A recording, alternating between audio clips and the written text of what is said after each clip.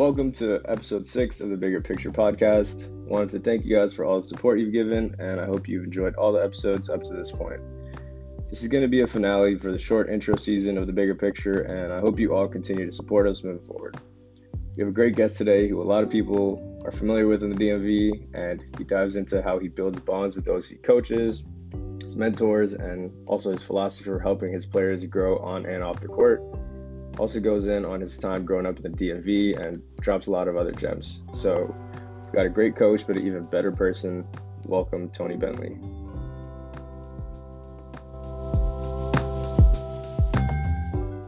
All right, we got a special guest today, Tony Bentley. Welcome to the show. How you doing? Oh, man, good to see you, man. And thanks for having me on, man. I'm doing well.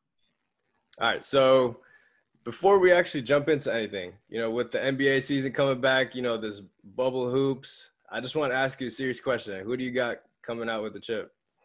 Well, I mean, honestly, man, this has been great to have the basketball back on. And, it's kind of maneuvered a little bit with how they're doing the bubble. But the team that was doing what they were supposed to be doing before the bubble hit was the Lakers. And I think the Lakers going to take it. But, what they did the other night by letting them guys know we ain't here to play around with you guys, scoring 80 points at the half, man. I think they're ready to kick it in. So I'm going to go with the Lakers, and hopefully LeBron can pull this one out. In honor of Kobe, I was really hoping they got that 81. They was just right there, but yeah, I didn't even think about that. Pull it out too. Right, yeah, but they had the Black Mamba uniforms on though. Those uniforms are fire. Yeah. They had to win that game. Yeah, definitely. So to jump right to it, basically, I want to ask, the community knows you as Coach Bentley, right?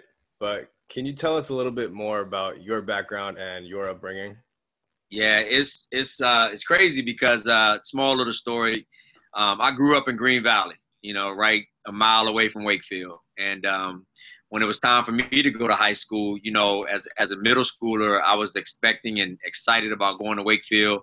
Doing the Wakefield stomp, I go to all the games, man, and I was ready. And then all of a sudden, I was told I had to go to Washington Lee. So I was going every morning past Wakefield to go to Washington Lee every morning. And, it kind of hurt because some of my friends went to Wakefield, and I always wanted to go to Wakefield. But, back in the 80s, there was a thing called busing, and they had to send so many black kids to our neighborhood schools, to WNL and Yorktown, because of the black neighborhood we lived in. And so, I mean, everything worked out okay, but I would have never thought that years later that I would have an opportunity to be the head coach at Wakefield High School. But, it's a tough situation to be in when you grow up in the neighborhood of the high school and you come back and you become a coach or a teacher, whatever it may be. You're dealing with neighborhood people that you grew up with, but now you're dealing with their kids. And a lot of people sometimes don't see you as Coach Bentley, but they still see you as, Little Tony, as which I was affectionately called when I was growing up, Little Tony, or had so many nicknames, but, you have to get past that when you are an adult and you're on the right path. But I loved all my time growing up in Green Valley. A lot of friends, a lot of family, community. Meant a lot to me growing up in Green Valley.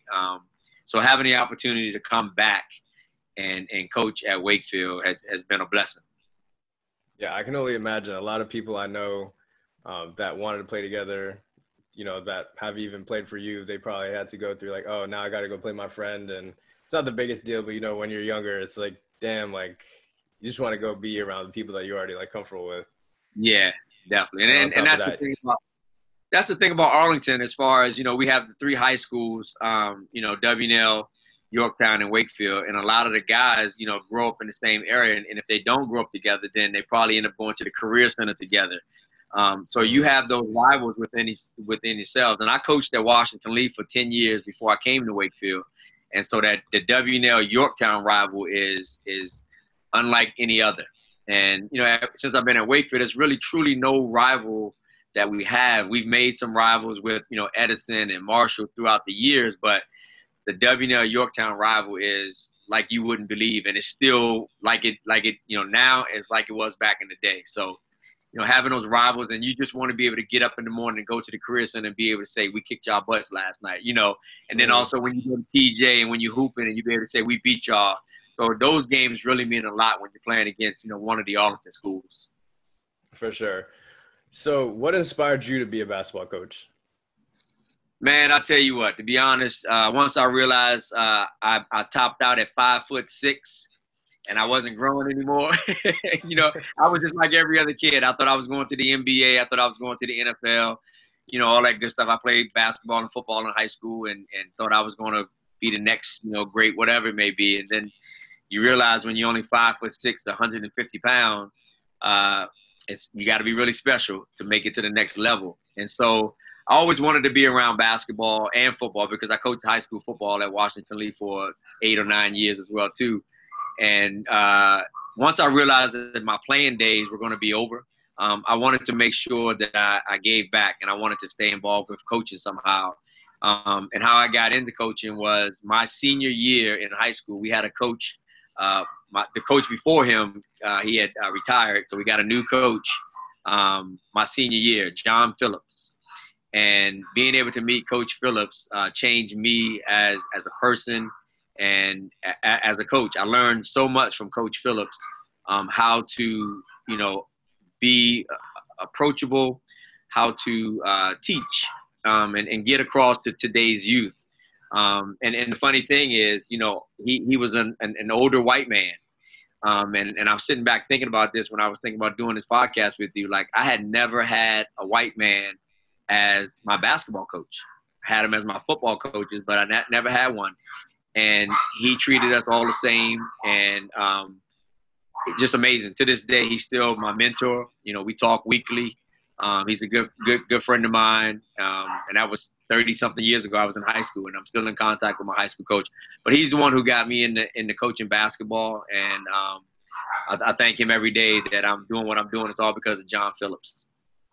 That's amazing. So, as a coach, you always have to deal with the people you are coaching already and developing them more, but also keeping an eye out on upcoming people that you might have to be working with. And how's this pandemic affected the upcoming and current players that you coach? Well, as you know, my man, because you went to Wakefield, we have a lot of students who sometimes they're banking on a scholarship, to get to college because of, whether it be financial situations at home. So they're really looking forward to their senior year, being recruited. And with this pandemic, it's something that we've never seen before. I was talking to, we just got back to school the other day, virtually, of course, and our principal, Coach Dr. Wilmore, was telling everyone that this is our first day of school. I mean, it truly is our first day of school for everyone because we've never been through anything like this. So imagine what these kids are going through as far as thinking they're about to have a senior season, and then it just be snatched from you right away from you with this blind pandemic, which is crazy, man. And it's affected the kids in so many ways because the socio-emotional piece, we don't get the chance to be around the kids.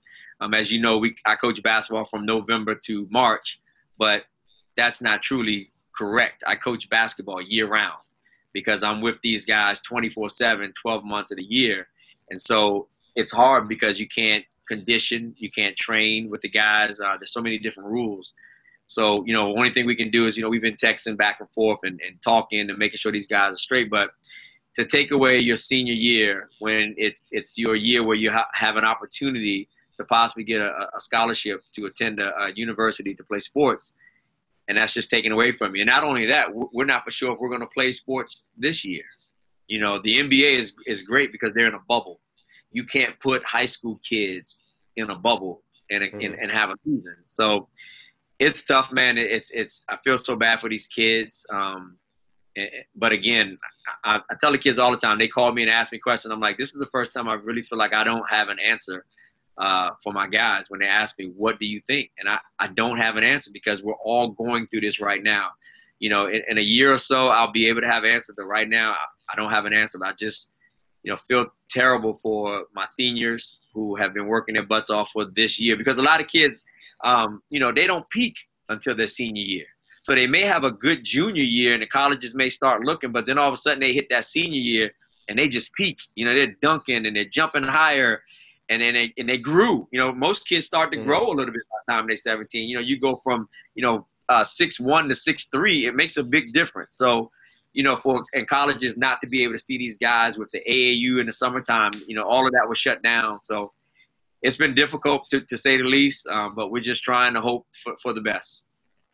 Yeah, I can't imagine how it must be for those, players and students to feel like they're losing their opportunity or, their last shot to kind of prove themselves or show their worth. And I mean, even then, like a lot of people, their senior year is really important to them, even if they're not playing sports. So just for the whole classes in general, even the people that just graduated, like they really, whether it's high school or college, this has been taken from a lot of people. So it is odd. And a good point you had too is, when people are that age, you're looking to your coaches, your teachers, your parents for answers. And this is a situation for the first time we're going through it. So if the people above us don't have answers, or people, nobody has answers. It's tough because, like you said, they do look for me for answers and things like that. And I usually have the answer. And this one I don't. And I feel bad, and I'm just telling them every day, just listen and find out what's next. And we're in this together. The main thing is to let my guys know that we are in this together. Whatever you guys need, I'm here. But, the information I'm getting it just like you guys, Mm-hmm. Yeah, it's tough. So to go to your coaching a bit, what strategies are effective at elevating group morale for you? Well, I think when you talk about group morale, I think what we've built at Wakefield just starting my 19th year at Wakefield, so we've had some success. So I think guys already come to Wakefield knowing what's expected. So we do a lot of things, not just on the basketball court, but we do a lot of things off the basketball court. We do it together. Whether it's we go read once a week to the elementary school at Claremont Elementary School. We have a Readers or Leaders program. So everybody's involved in that. And you get the chance to see kids in a different light, where you take these 16, 17-year-old kids who are all goofy and playing around. But when we put them in a setting with first and second graders, it's amazing to watch these guys really turn into like young adults and to see that these kids are looking up to them. In the past, we fed the homeless. We do all kinds of things where we help with the church with Christmas trees. We remove Christmas trees from the truck so they can go for sale on the lot. So I think a lot of it, people think that, it's just X and O's of basketball, but it's so much more. If you're going to get somebody to buy into what you're going to do, you got to get a chance to know the kids and know their families and things like that, where they're coming from. Because everybody that I come across with, I can't yell at a certain kid the way I do at another kid, because I know each one of them's background. I know where they're coming from. So I know how to push one harder than the other. But at the same time, we try to do a lot of things off the court to bond as a family, a brotherhood. And that way it translates for when you are on the court. You don't want anything to happen to your brother. So you're gonna box out, you're gonna rebound, you're gonna do whatever it is that you need to do, because that's your brother, because you built that bond before the season even started. Mm-hmm. So that kind of touches on to my next question a little bit, but how do you get a team to build chemistry each year? And of course, those things you just said are a big part of it too, but a lot of it, but beyond that, I will tell you that a thing that we've been doing ever since I've been at Wakefield, and a lot of teams do it, but it means a lot to us. We go away to team camp. And team camp is where we go away in the summertime. We take the guys. We usually go to North Carolina State. We travel all the way to North Carolina to play against some of the top competition in the state of North Carolina. And we're staying in the dorms at NC State. And so, we got 15 guys or whatever it may be, two to a room. They're learning already what it's like to go to college. Staying in the dormitory, walking to the cafeteria to get your lunch. You have a meal card. We get 3 meals a day. So we're teaching these guys already, but the bonding that we get away from Arlington is so key. So we start that in June. I can't tell you the last time I've been to a Wakefield graduation. I think 2005, because every year team camp starts that same Thursday when Wakefield graduates. So, we're in vans and we're driving to North Carolina on that Thursday, the same night Wakefield is graduating. So I hardly ever get a chance to see my former players graduate because we've already started our season in June at team camp. And so, that's been really big for us. And then me being at Wakefield as long as I've been, we've always thought outside the box. And not only do we go away to team camp, but we've had the opportunity to go to Utah. We've been to Utah 2 times. We flew out west to play in a basketball tournament. And there's not a lot of public schools that can say that they got on a plane and flew to Utah to play against some top competition. And we've done that at Wakefield. So we try to, get the guys outside of Arlington because, as you know, everybody thinks Arlington is it. This is the Mecca. This is where everything is. But there's so much more outside of Arlington. So what we try to do is get the kids to be able, through sports, be able to see different parts of the world or whatever it may be. We travel to Norfolk. We travel to Richmond to play in different type of tournaments. And, we don't duck anybody, win or lose. It's all about the experiences that these young men are going to get through their 4 years at Wakefield. And that's the main thing for me is I'm not worried about wins and losses, but making sure these guys get the opportunity. Yeah, that's actually amazing because a lot of people, like you said, not a lot of people I know have that opportunity to even fly somewhere in high school. Yeah. And, even for a playing stand, they're getting to this experience to play against people. And that's like what NBA players do. They're traveling to other cities to play people. Not even a lot of college players do that. No. So they're getting that experience. And I'm sure it helps them and it boosts their confidence. Like, I just learned something from like Utah. Like who would have ever thought like I was going to go do this thing in Utah and I get to learn from there. So well, it's amazing that you do that. We went last year and one of our kids, it was his first time ever on a plane. So he's 17 years old. It's his first time ever on a plane. You think about that. You take a kid from Arlington, and it's his first time on a plane. And so he sat in front of me. And, I've been on a plane several times, and I was waiting. And he's so nervous. And, the plane took off, and he's screaming like a little kid or whatever it was. But it was just awesome to see that. I know now the first time that he remembers that he went on the plane is he went on the plane with his basketball team in high school. So some little things like that mean a lot that, I'm happy to be a part of with these young men's development. Yeah. So what's your philosophy of coaching? Because, you guys clearly win a lot and have good team chemistry from what I see. Yeah. I think, everybody has a different philosophy, whether you talk about styles that you play, whether you like to be a fast break team or you like to be a team that slows it down. More importantly, I think my philosophy, me as Coach Bentley, my philosophy is just being honest is number one. I'm honest with the kids. I'm direct. And what I like to do is try to define their roles on the team. So I think the problem nowadays with kids, no one's really honest with them. They just tell them, oh, you're great. Oh, you're good. And in actuality, you're really not that good. Mm-hmm. And a lot of kids who come from our middle schools or, the younger levels, they probably was the best player on their middle school team or youth team. But by the time they get to high school, everybody has caught up with them. And if they haven't been doing the work to continue to stay good, people are always going to pass you. So the thing is I try to be as honest and I let them know up front if you're that good, if you're good enough, what things would be. And I try to be direct with them, about, their position or whatever they're going to be able to do for the team. I think it's so important. And then we define roles on the team. We let each kid know what your role is on a team, because if a kid doesn't understand his role on the team, then night in and night out, he's just going to shoot the ball anytime he wants or whatever. So we have to define roles on the team. And roles do change because, your top player could get injured. And now your sixth or seventh man, his role now has changed. So everybody has to understand what their role is on the team and understanding that, it doesn't matter who gets the credit. We just, as long as you get the win, and that's what you build those relationships off the court that leads up to everything with my philosophy. And I just think, again, back with being honest, and a lot of parents sometimes don't want for me to be honest or my staff to be honest, but in the long run, it's going to help us as a program, and it's going to help the individual kid for us being honest. So that's just our philosophy of what we try to do at Wakefield, and I think it's worked. For the kids who it didn't work for, they weren't ready for it.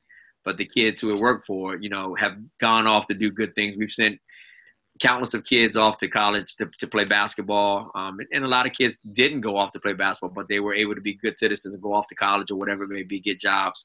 That's the main focus that we try to do. So it's a little side note, but it's kind of funny. Shout out to Dang, but anytime we're playing 2K, he'll always say the saying like Tony Bentley said, "Don't jump" or stay down" or something. Whenever like someone's trying to take a shot up, so it's just kind of funny where like defensive mindset, just like stay down. Like, stay down. That's, because you go for that fake, you're in trouble.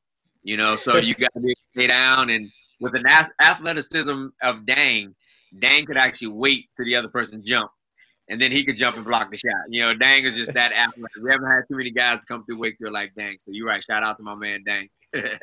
Yeah. So do you believe the local community support is important to the success of a team? Because for Wakefield, there is a lot of support to that team, even for people that didn't, they have nothing to do with Wakefield. Like during the games, I'd see people coming from all over Arlington, even outside of Arlington. Yeah. Well, I will say this, man. Like I said, I grew up in Arlington, South Arlington, and I knew how important the basketball program was to Arlington. And, when I got the job at Wakefield, I didn't take it light. There was a coach that was at Wakefield for 31 years before me, Coach Bob Belgian. He's a legend. To give up 31 years of your life at one school says a lot. And Coach Belgian did a lot for the Wakefield basketball program. But that community, man, let me tell you, when I first got there, we had some success right off the bat. We won the conference championship my second year, and we won the conference and regional championship my third year on the way to the state tournament. And we had that was when the super fans first started. They came out 04, 05. It just was unbelievable with the super fans we had. And it started to die off a little bit.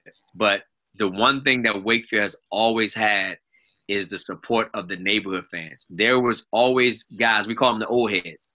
All of the old heads were at the games. They sit in their one section, and, it's the greatest thing when you win, because the next day at the barbershop, they're talking good about you. But it's also when you lose, they're talking bad about you. And that's the one thing I love about Wakefield, man. One day you can be patted on the back. The next day you can be, they need to fire Bentley. You know what I mean? But that's what I love about, Wakefield basketball, the fact that the community cares.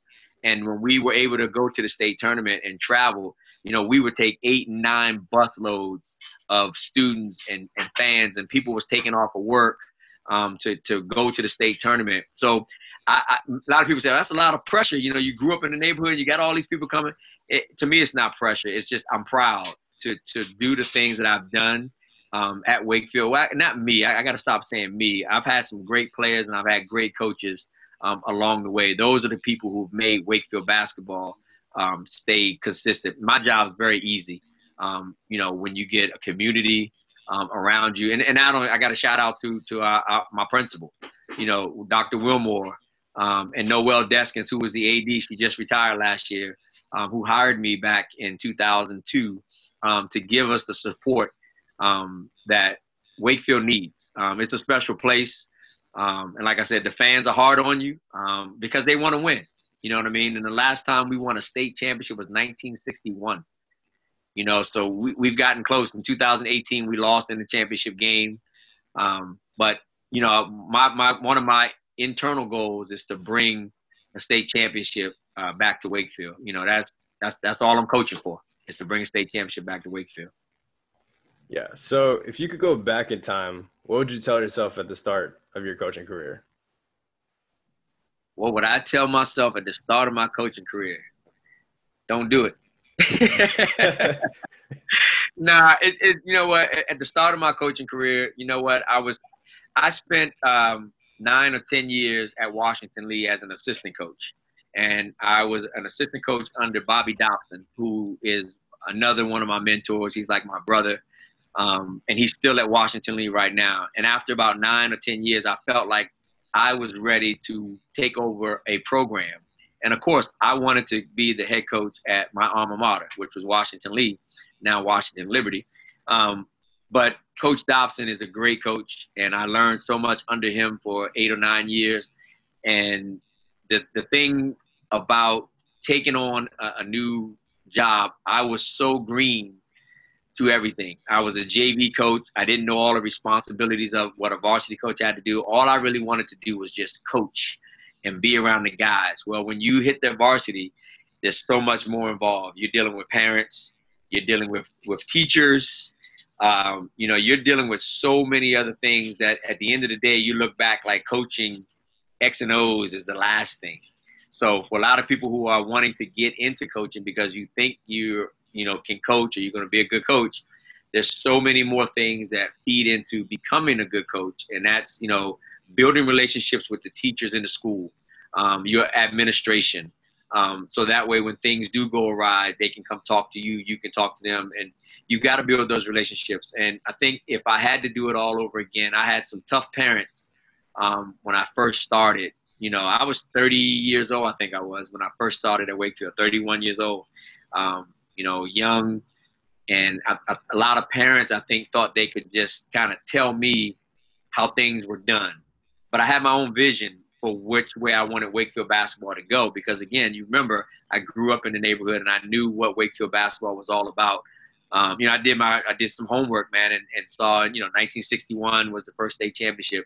1969 regional championship teams, and 1990 regional championship teams, and all kinds of things, and found out about coaches and players and things. So I wanted to come in and keep that tradition, but also put a little bit of spin on it, on the things that I wanted to do for the program. And me and my longtime assistant coach, Coach Willis, Buck, has been with me since we started at Wakefield. And like none of the things that we done at Wakefield could have been done without, everybody says Coach Bentley, but Coach Willis is the backbone of Wakefield basketball. He doesn't get a lot of credit for the things that he does, but all the players who've come through Wakefield for the last 19 years know that, Coach Willis and Coach Bentley are pretty much co-coaches when it comes to running Wakefield basketball. But if I got off track a little bit, but I just think if I had to do it all over again, I would just make sure that I took, criticism better.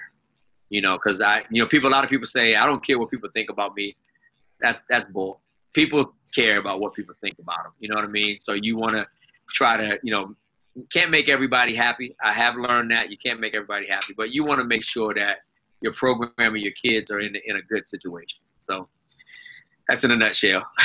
Yeah, I definitely think a lot of people do try to act like, like I don't care what anyone says, I'm gonna do what I want. But that's usually because like someone didn't agree with you. And side note, people need to learn how to disagree. It's not really the end of the world. You can agree to disagree, and that's completely fine.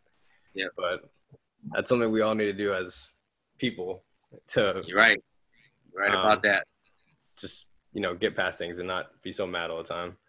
Yeah. So what message are you hoping to leave with each player you coach? You're meeting these new players every year, new people that you might coach, new people you are already coaching, and you have a different impact on each person. So what's the message you're trying to hope to leave with each player that you are coaching?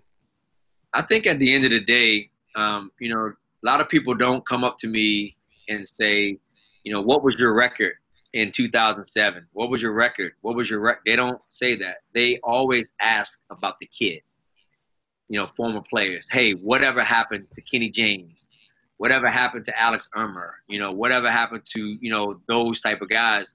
So I think, what I want to leave for the guys is not necessarily like how many games did you win when you played for Wakefield, but what kind of person were you at Wakefield? Are you going to be that kid that when your senior year and you need letters of recommendation, is anyone going to want to write a letter of recommendation for you? So those are things that we try to instill in the kids about being young men and going out into your community and making your community better. Because at the end of the day, John Thompson, former coach at Georgetown from back in the day, he used to keep a flat ball on his desk, and everyone would come in his office and touch that ball. It was a flat ball. And then, well, coach, why you got this flat ball on your desk? And he would always say, because one day the air is going to be out of your basketball. You're not going to be able to play anymore. What are you going to be able to do? So for a lot of our kids that we have at Wakefield, we get very few to go off and play college basketball or whatever it may be. But though in 4 years of high school basketball, possibly 4 years of college basketball, that could be it. I mean, you could be probably playing in your local rec league and things like that. But what kind of legacy are you going to live? What kind of person what are you going to do for your community and your family to be that type of person? So we try to, teach not just your basketball skills, but, life skills with the kids and things. So at the end of the day, like you said, I do have a different relationship with each kid. And we can always say, oh, we have the same set of rules. Yeah, we have the same set of rules, but each kid is different. And not that we favor anyone more than the other, but we all have a set of rules, and we just want to make sure that everybody goes off into the world and becomes a productive citizen. And I know you probably heard, when your born date, 1980, and then you have the dash, and then, you die, 2029 or whatever it may be.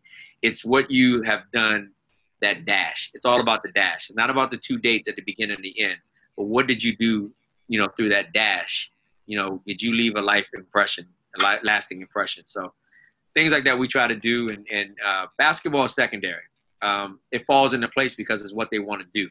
They love basketball. Like I said, you're not coming to English class when you come to practice. You want to be here. You don't want to go to algebra class. I know you don't, but you want to be here. So you might as well make the most of the time that you're here. Get better. Be a really good teammate, and let the chips fall where they may. Yeah,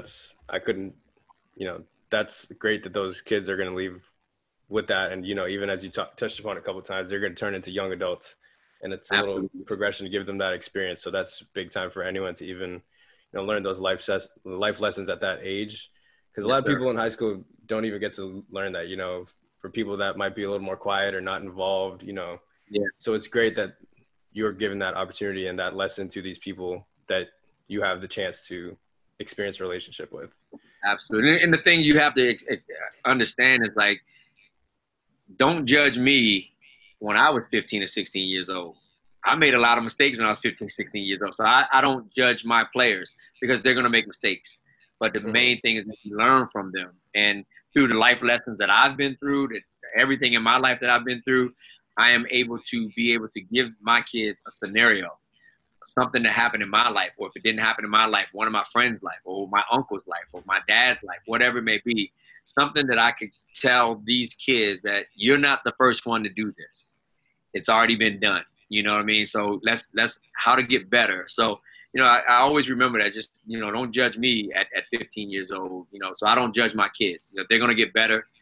They're going to grow up. And, now I'm at the point in my career where my former players are getting married, they're having kids, and so when you get that invitation in the mail to come to my wedding, or I have my daughter, it takes on a whole new meaning of becoming a basketball coach. It's a big responsibility, and not just for wins and losses, but to be in these kids' lives forever, and those are the kids who really get it, and they were paying attention when you were talking. And it's evident because, most of my kids that I coached on my first team from 2002, 2003 at Wakefield, I'm still in contact with a lot of the guys, and not just a like or share on Facebook, but actually a phone call and things that I'm watching. Some of my guys that I had back in the day with 3 kids now, married, and so it's wild to see that, so there's a responsibility that comes with coaching. And if you're in this for wins and losses, you're in it for the wrong reason. Yeah, impact is huge, even in not even just this career, but any career. Like, what's your impact beyond what you're doing? Legacy, impact, like, what are you leaving behind? Yeah. So to transition over, in your opinion, how can we be better allies to the Black Lives Matter movement? Yeah, now the world is we're changing, and for the better. And to see everyone protesting the way that they have been, it's been good. I'm old enough to know some of the things that happened back in the days, and I was explaining to my daughter the other day when we were watching all the stuff that was going on with George Floyd. My youngest daughter is 16 years old, and we were watching, and I said to her, "This kind of reminds me of Rodney King." And my daughter looked at me and was like, "Who's Rodney King?" And I had to take a step back to go like, wow. And she's like, "Dad, they don't teach us this stuff in school, And so we paused the TV, and I wanted her to understand what Rodney King was, and what he was, and how it started with him in 1991 with the police brutality and things like that. So I think what we've done since then is just start to educate ourselves. You got to research. You can't just listen to one person. You've got to go out and do your research on so many different things to understand what's going on. Because we were watching the TV and we went back and saw some marches and things like that. And she was like, Dad, they're saying the same thing that they're saying, no justice, no peace. I explained to her that they just didn't make that up in 2020. This has been going on for a long time, but I just think now that in 2020 that more people of Caucasian people are sick and tired of this as well too. When you watch someone die, on camera, and I don't care who you are, black, white, green, it doesn't matter. You see that he's a human. And I think this is where I truly believe that we're going to turn that corner. Is it going to happen next week? Is it going to happen next month? No. We still have a long way to go. As you see, we just had another police killing. When is it going to stop? You just don't know. But if we don't fight now, it may not be in my lifetime, in my generation, but hopefully my grandkids, that this world will start to change. But I think we have to continue doing what they're doing, whether it's boycotting the basketball games. We have to figure this out to where everybody is equal. I mean, Martin Luther King said this in 1968, and here it is 2020, and it's not much difference. So we've got to educate ourselves, and you have to have uncomfortable conversations. Every Sunday night, I'm on a Zoom call with about 16 other high school basketball coaches. Half may be white, half may be black, but we're having uncomfortable conversations to get better, and it's really good. These guys that I'm on the call with every Sunday night I consider good friends of mine, and we're having uncomfortable conversations because we want to, when we do return back to school, we want to be able to help our players and then help the school, help the community of being better. So I just think with what's going on in the world, it's sad. I mean, it really is sad. But if we don't stand up for this, we're going to continue to fall. And so I just think that educate ourselves, man. You got to ask questions. No more do you just put your head down and not ask questions. When we do return back to school, I'm praying that, the school system changes a little bit and start adding different things in the curriculum.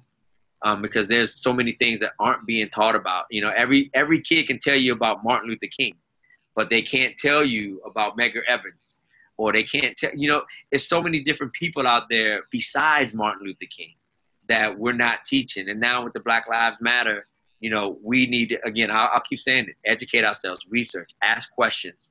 When you were 2 years old, you used to always say, why to your mommy, why? We need to be that way now in your 20s, in your 30s. Ask why, because if just keep asking why till you get the answer. But it's a trying time for the world. And you say Black Lives Matter, and people say all lives matter. Yeah, well, it won't matter until the Black Lives Matter. And then once we get through that, then we can start to talk about all lives matter. And that's not saying that all lives don't matter, but we've got to really understand about what Black people have been going through in this country. And again, man, it's just sad. You get me all off topic, man. I just want to coach, but at the end of the day, man, it means a lot. I've got kids, and I've got a responsibility to, my Wakefield community. And, it's just so sad that we are, being judged because of our color of our skin in 2020. It's sad. So I hope that, we continue this movement, because a lot of times we do movements and nothing ever comes out of it. And I hope that this just doesn't stop. And, so I hope we continue going on the path that we're going on. Yeah, I mean, that was very well said. I just think, this isn't something that should be a trend or anything. This should just be a lifestyle until everyone needs to make this into a lifestyle. Yeah, and absolutely. Like you said, it's 2020. We're finding out about UFOs. I don't know why we're still even dealing with racism. Right. Yeah. So we got to push forward. Educating ourselves is the biggest thing, and sort of uncomfortable conversations, because that, even with, it doesn't really matter who. Some people, even with their own families, it starts, at home, having conversations with parents that might not, think the same way. To me, that's where it starts. I mean, it starts. So racism is not learned. They're teaching that at home. You look at and you see all of the kids, black, white, who play together, who do whatever it is. To me, it starts at home. And if you're not teaching the right things at home, then it's going to spill out when your kids leave the house. And that's why it doesn't change, because it's been so many years. And that's why hopefully that this generation, your generation, is the one that's going to change it. And then your kids are going to be the ones that have learned from you guys. And that's how this world starts to change slowly. I don't know if in every area, but it's going to start to change slowly. And like we talk about, you got to get out and vote. And, whatever you're 18, you have to vote. You cannot sit back, especially this year. I ain't going to get into it, but this year is probably one of the most important times to vote. And, and not just always, just go vote when it's presidential time. You got to vote these city leaders out, mayors or whatever. If they're not doing what they're supposed to do, you got to vote, man. That's what it boils down to. You have to vote. Yeah, so we don't get it misunderstood. A lot of people think it's only like, oh, presidential election, that's the one we have to. No, you have to vote in every single one. Yes. If someone's doing the wrong job, get them out of there. Yes, absolutely, man. So absolutely. Every single one.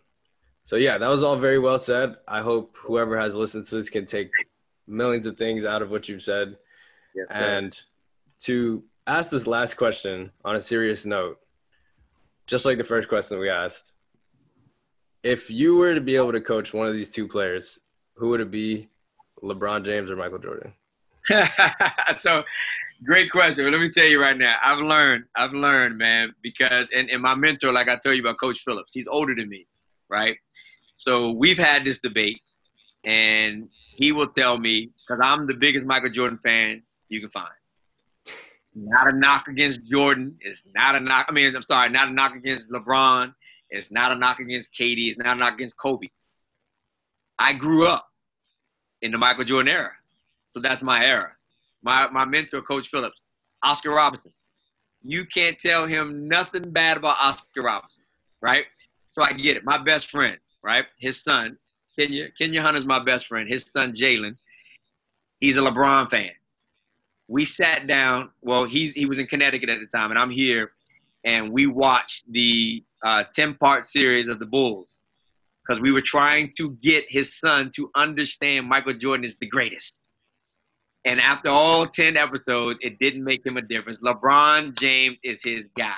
I get it. I have no problem with anybody saying LeBron James, because LeBron James is a beast. It's his era. It's Kobe Bryant, that era. You can continue going back and finding guys, So if I had to coach one of them guys, it's not even a question. Michael Jordan, not even a question. LeBron, the things that LeBron has done, is crazy. It's crazy. But I will say, Mike stayed with the Bulls the whole time. Not the whole time. Yeah. So, but listen, man. You pick your poison. You give me LeBron, you give me Michael Jordan, and I'm starting a franchise.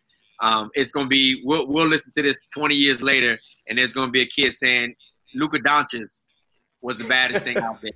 You know what I mean? It's about your era, and I respect that. So they can debate years and years who's the best, who's the greatest. You can't, because we talked about that.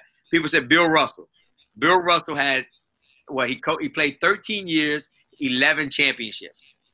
Why don't we talk about Bill Russell as the GOAT? That's unbelievable, right? Mm-hmm. Bill Russell would have killed Shaq. Listen, Shaq was 7'1", almost 300 pounds. Bill Russell was 6'11", probably 180 pounds. He would have killed Bill Russell. Yeah. He would have killed him. So when you can't talk about eras and things like that, you just have to say they were the greatest in their times. So I believe Kobe Bryant, definitely his time, Kobe Bryant was the man. LeBron James is the man. And go back before that, MJ. You're not going to ever get me to say anything bad about MJ. You can tell, look, I'm getting amped up about MJ. That's my guy. That's what I watch. Like, if Jordan was hurt and he didn't play, I didn't watch the game. Now, I can watch a Lakers game if LeBron ain't playing. I ain't gonna say no more. Well, I wanted to thank you for your time. This was definitely a dope-ass episode. Yes, A lot sir. of things to take away from people. And, yeah, once again, I just want to thank you for your time. Anytime, and man. Hopefully you stay safe during this pandemic. Appreciate you once again. You too, my man. You know it. Once a warrior, always a warrior. Yep. All right. All right.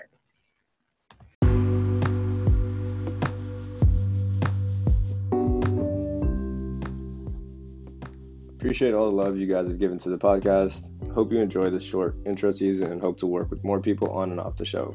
The Instagram page will continue to be active, and I'll continue to try working with the Black voices in our community.